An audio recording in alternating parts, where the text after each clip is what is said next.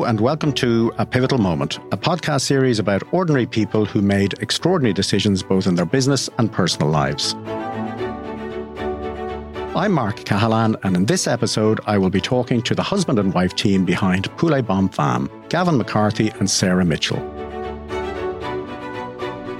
Both Gavin and Sara had successful careers across property development and international marketing before they took the decision to set up Poulet, Bonne, Femme.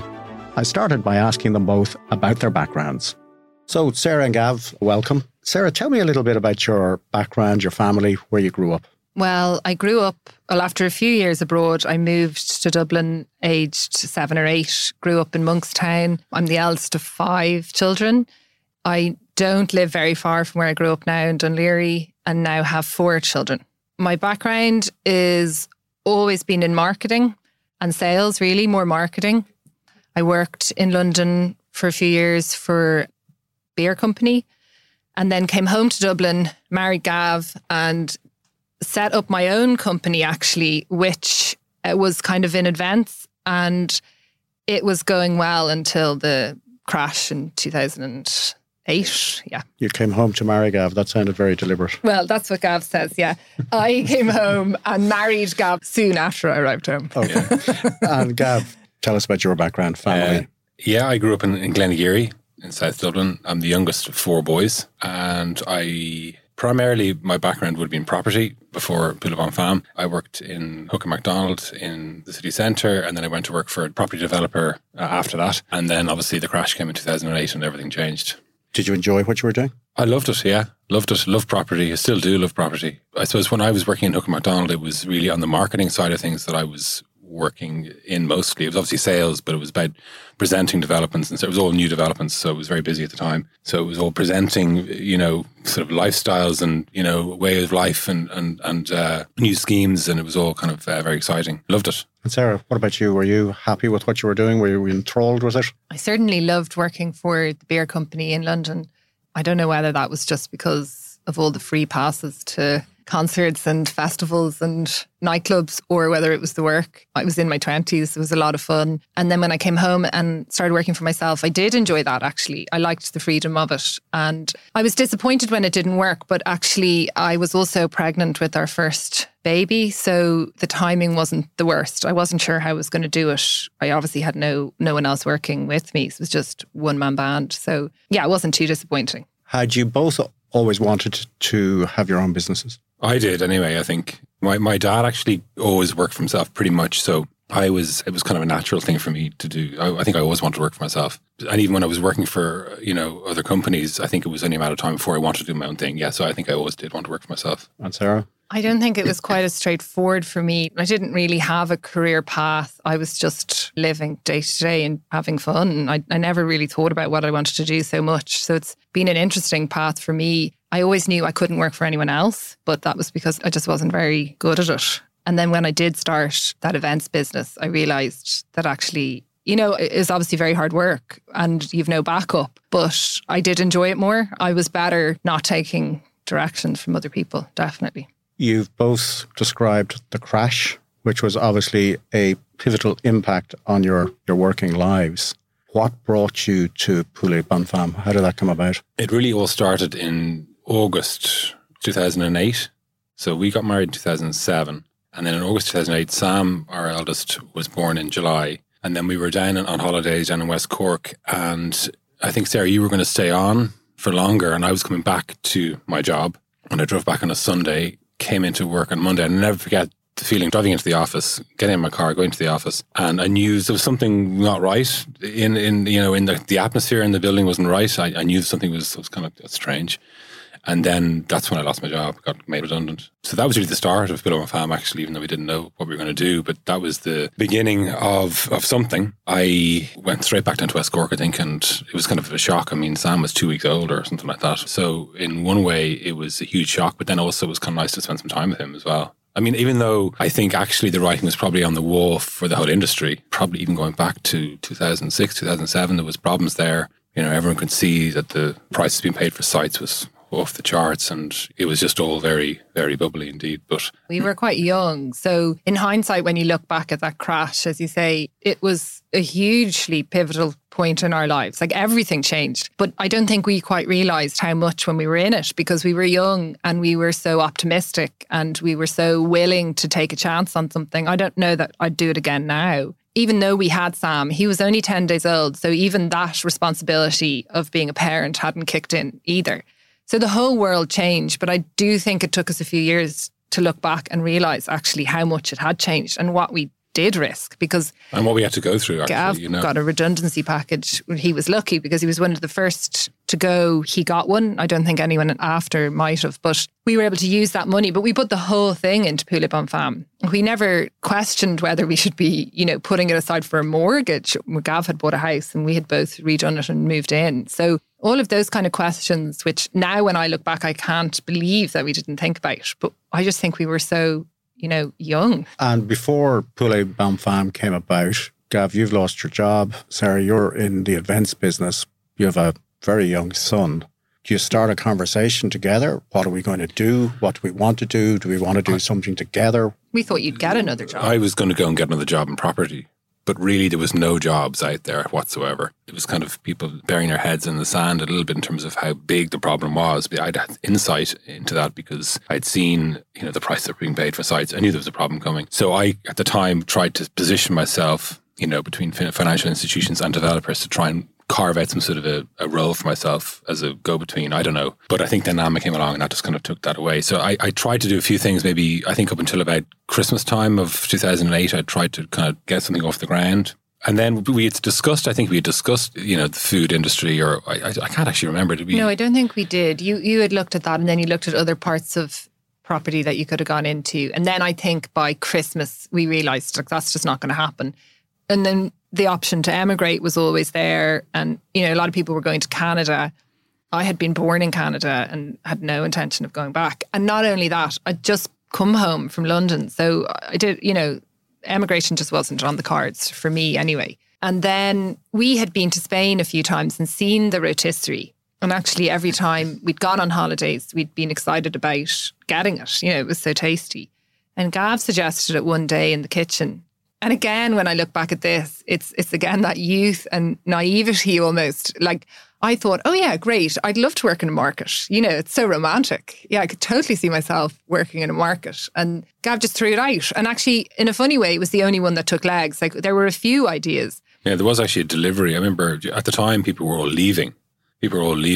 Going to London, going to Canada, and I can remember considering, we set up some sort of a transport company to fill that. There were a few ideas, but this one just took off because, again, Gav had that money, so we were able to just invest it into capital. So we got the rotisseries in, we got the van made up in Northern Ireland, actually, in Randallstown, and we got a place on some of the markets. It took us about a year to get into all of the good ones, but there was a bit of a thing going on about Irish food as well at the time. I think we were quite lucky in that way. People were very focused on Ireland. When you think back, they were adamant they weren't going to buy foreign food. Everyone wanted to support Irish. So actually, the markets had just begun to take off. The food scene was really vibrant at the time then. Yeah, so we kind of found ourselves lucky in the right place at the right time. But it was never going to be forever. This was just a stopgap. And just before getting into the whole Poulet, Bonne, Femme story, do you remember what the emotion was like when you realised, well, look, Gav isn't going to get another job? Were you afraid? Were you panicking? What was going on for you? I don't think we were. I think we probably should have been. But no, never. That's one thing I always look back and I'm amazed about, that there was never... We were so confident. I kind of can't believe how confident we were. We were just convinced that we could do this, and then, you'd get a job again, or I'd get a job. One of us would get a job and the other one would keep Poulet, Bonne, Femme on, almost like a little business in the market, and we'd keep going. And we very much lived hand to mouth for those definitely early 12 or 18 months, and then we had another baby and it was really busy. But again, we were excited, I suppose. It worked.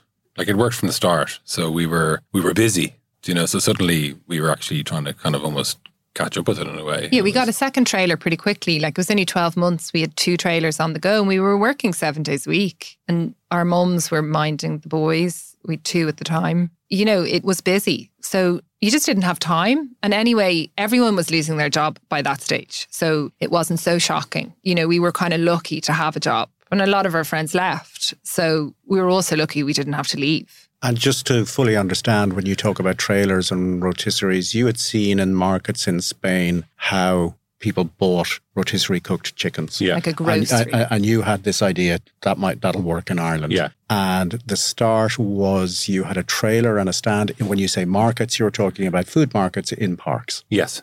Yeah. So you were literally travelling around Dublin? Yeah. How many markets were we doing? 9 or 10 markets a week? Yeah. All over Dublin, to be fair. Yeah. And then we our did main some one really events. was Dunleary on a Sunday. That was our one that really got us going, got us established. We had a very, very, very busy trade on Sunday. We kind of made a name for ourselves. You know, there's actually people still come to us, even in a new store in Blackrock we've just opened. People come to us and say, we bought from you when you were in the trailers. It's really, you know, it was actually, even though we didn't know it at the time, it was very strong for the brand, you know, like for people to get to know us and to link, you know, the business that it is now back to then. It's actually been a great story. Where did the name come from? Actually, her mum used to make a recipe called Poulet, Bonne, Femme, which was white wine chicken dish as opposed to the coq au vin, which is the one everyone knows. So when we started it, Mum just threw the name out and then just instantly we loved it. And actually over the years people have told us they don't like it, but we've really stuck to it. I think it really suits the brand. And yeah, as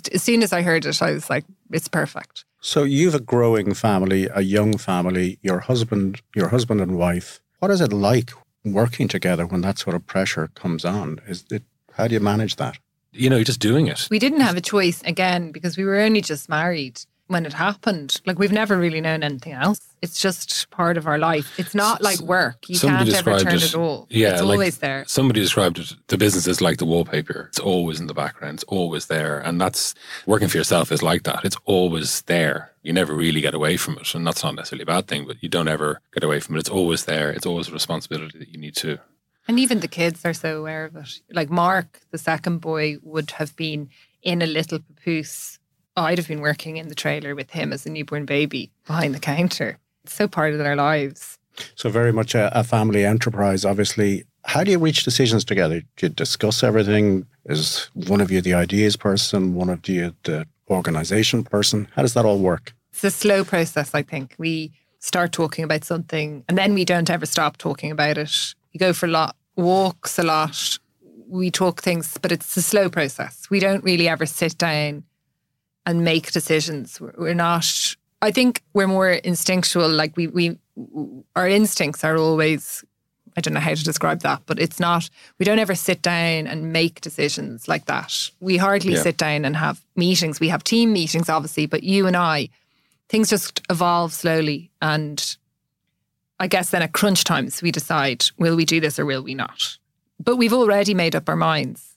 And again, like Gav said, it's always there. So it's like, even in the middle of the night, you could be talking about it. You know, it doesn't, it's just part of your day to day. It's part of conversations all the time. So it's not like, you know, you need to sit and have a meeting about work. We have tried sometimes not to talk about work, you know, if we go out for dinner. But like not in a sort of repressive way, just like it's an interest of ours. You know, we love it, you know, so we like talking about it. Obviously, you know, there's some elements that are more challenging than others or, you know, parts of the business that are challenging. But, you know, we both love what we do. So it's not like it's not like work. You must have seen and learned different things about each other. Gav, what have you learned about Sara? She's very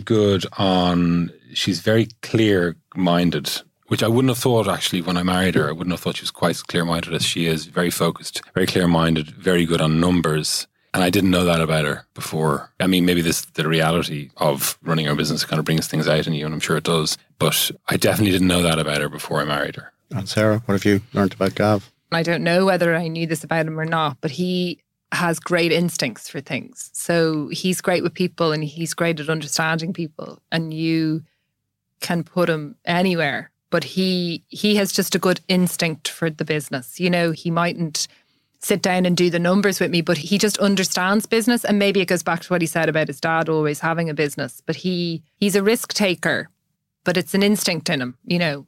And I guess I would never have known that, but I would have had no reason to know that. I wouldn't have seen him at work or, even listened to him when he's talking about work. As the business has evolved, you've moved out of parks, you've moved into the Avoca network, and you've recently opened your own store in Blackrock. Was that always a compelling vision for the business? Going back to 2010, because that was a pivotal time in the business when we were up and running a year and a half or so, and then the snow came. That was a lesson for us that we cannot rely purely on the markets because it's weather dependent. It's not like it's in France and Spain where people, It's part of their culture where they shop in markets and the weather's fine and everything else. You can't have that when it rains in Ireland. It rains and, people don't necessarily shop in the rain, So we were looking at our own shop actually in Monkstown, and that's how the Avoca thing came along in a way, because we were looking at a shop in Monkstown and we had nearly signed a lease on a premises, and then we heard Avoca were opening up along the Crescent in Monkstown and that they wanted to do rotisserie. We were crushed. We were devastated by that news, thinking, oh my God, here come Avoca. They're a phenomenal brand. And if they want to do rotisserie, they'll do rotisserie and they'll blow us out of the market. Do you know what I mean? So, but then it was Sarah's dad actually suggested, why don't you just get in touch with Avoca? And as it turns out, my dad knew Donald Pratt and there was a sort of a kind of a family connection to a degree. So we contacted Simon and he knew about us. And then he said, why don't you come in on a concession basis in Avoca? Suddenly we come from a market into Avoca, which is amazing. And then that kind of started something with them. So we originally did want to have our own shop and our own standalone. But then the Avoca thing, we opened with Avoca and that really worked. And the next thing we're opening another one and another one, another one. And that totally consumed what we were doing. So coming back to our own store, it was always going to happen at some point. Took much longer, funnily, because of the Avoca relationship, We were so able to busy for so expand long. easily with Avoca. But it had originally been always the plan. Yeah. Well, always the plan when we realised this was going to be our jobs, that it wasn't just a short-term thing to get us through the recession. So then we decided we'd But really also, go like when we opened with Avoca, that was on the 11th of the 11th, 2011. Yeah, we were slammed, so busy. It was great. We were really busy. People really responded to the product and, just it worked. So when something works, you just go with it. It hasn't all been plain sailing. You looked at a franchise model at some stage. Was that right? What went on there and what were the key learnings for you both? I think we just realised that the brand isn't suited to, it's not so streamlined. We did a lot of work in making it streamlined and putting in systems and trying to replicate it. But actually, I think we learned that it's not. It's too organic. It didn't respond well. And that location is so important for us. Yeah. There are certain criteria that we need, and it doesn't work without that. Yeah, and I think we really started valuing our own staff. We really understood from that point on that, your staff are so much part of your brand and you can't just kind of outsource that. Well, you can. I mean, some brands do it and it works. But I think you need to be so tight on control. I think sometimes if you're really tight on control, you lose that little bit of something with your brand. You just need to be careful that you don't ruin things. So with the staff, we weren't controlling the staff. So basically, all the kind of suppliers, the bread, the chicken, the marinade, all the things that made our product was all kind of agreed, and they had to use all of our kind of agreed suppliers and everything else. But the staff need to believe it. Well, they are part of the brand, very much so. And especially in a kind of high-end product, the staff are the ones who are selling it. They're totally part of the team for us. What are the key differences running your own business, being an employee of a business? You've talked about, your husband and wife partnership. It's an ongoing, ever-present conversation.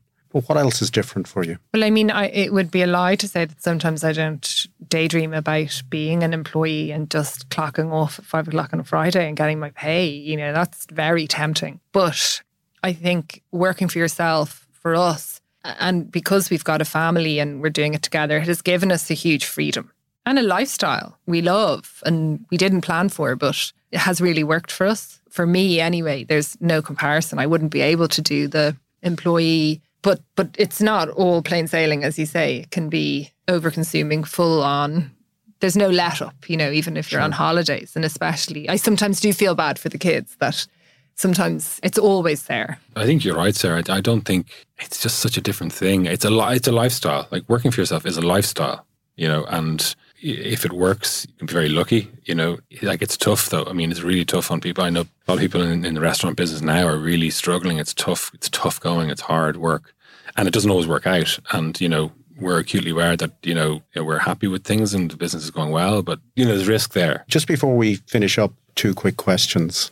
Other people who have that drive or that inner voice saying they want to do something quite different in their working lives, what advice would you give them? Well, I think if you have that drive to do it, you should always do it. You should never listen to anyone else. But I know that's such an easy thing to say. That's quite a hard thing to do, to ignore other people. But I do think you should always go for it. But I also think that if there's an area you're not good at, you really need to get help. I mean, we talked about finance, but that is an area that we've always got help on. Now, I've definitely learned a huge skill there that I never had, but you need to get people to help you. You can't do everything. But I definitely think you should do it, It's a no-brainer. Yeah, I agree. I think if you have a passion, you kind of owe it yourself to go and do it. Having said that you need to be real and you need to be able to recognize when something's not working, so it's all very well. And there's definitely a romanticism to working for yourself. There's no doubt about that. People think it's, they think it's going to be one way or a certain way, and it's not. I think you need to be real. I think you need to be able to adjust. There's been plenty of times when we've been doing something and we've had to adjust very quickly in order to not turn it into a disaster, even early days, so you need to be adaptable. I think if you have a passion though, personally, I think it's worth doing, but I think you also need to be living in the real world too. We were lucky in a way though that we didn't make the decision in some ways to go out and do this. Like life just got in our way. There's no way I would have left my job to go and set this up. No way. So in some ways you're right, we were lucky in that way that this was forced upon us. And finally, Gav, what's something through all of this change you have learnt about yourself? I don't know. I mean, I'm probably fairly resilient, and I think I didn't know that about myself because probably never had to know that, but I would say I'm resilient. I keep going. And I guess that's a pretty important characteristic to have when you run your own business. I think you have to keep going no matter what, because there's been some really hard times, really difficult times, and you just got to keep going. Otherwise it won't work out. Actually, something also I've learned about myself, resilience, but it's kind of like a strength that you didn't know you had, where I guess you've no choice, but you're doing it for your family and you can just work through anything and any amount of hours. And I'm sometimes surprised at myself at how willing you are to keep going, but you've no choice at the same time. But I don't think, like Gav says, there's no reason to know that about yourself until your back is up against the wall. Like, it's been loads of fun.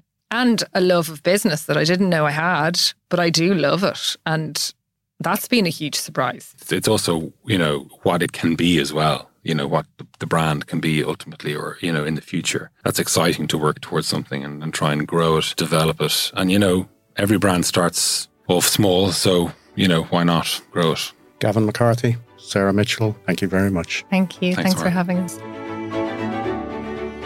You've been listening to A Pivotal Moment. My name is Mark Cahalan. I help businesses tell compelling stories to engage their stakeholders. I coach senior business leaders on systemic change and leadership.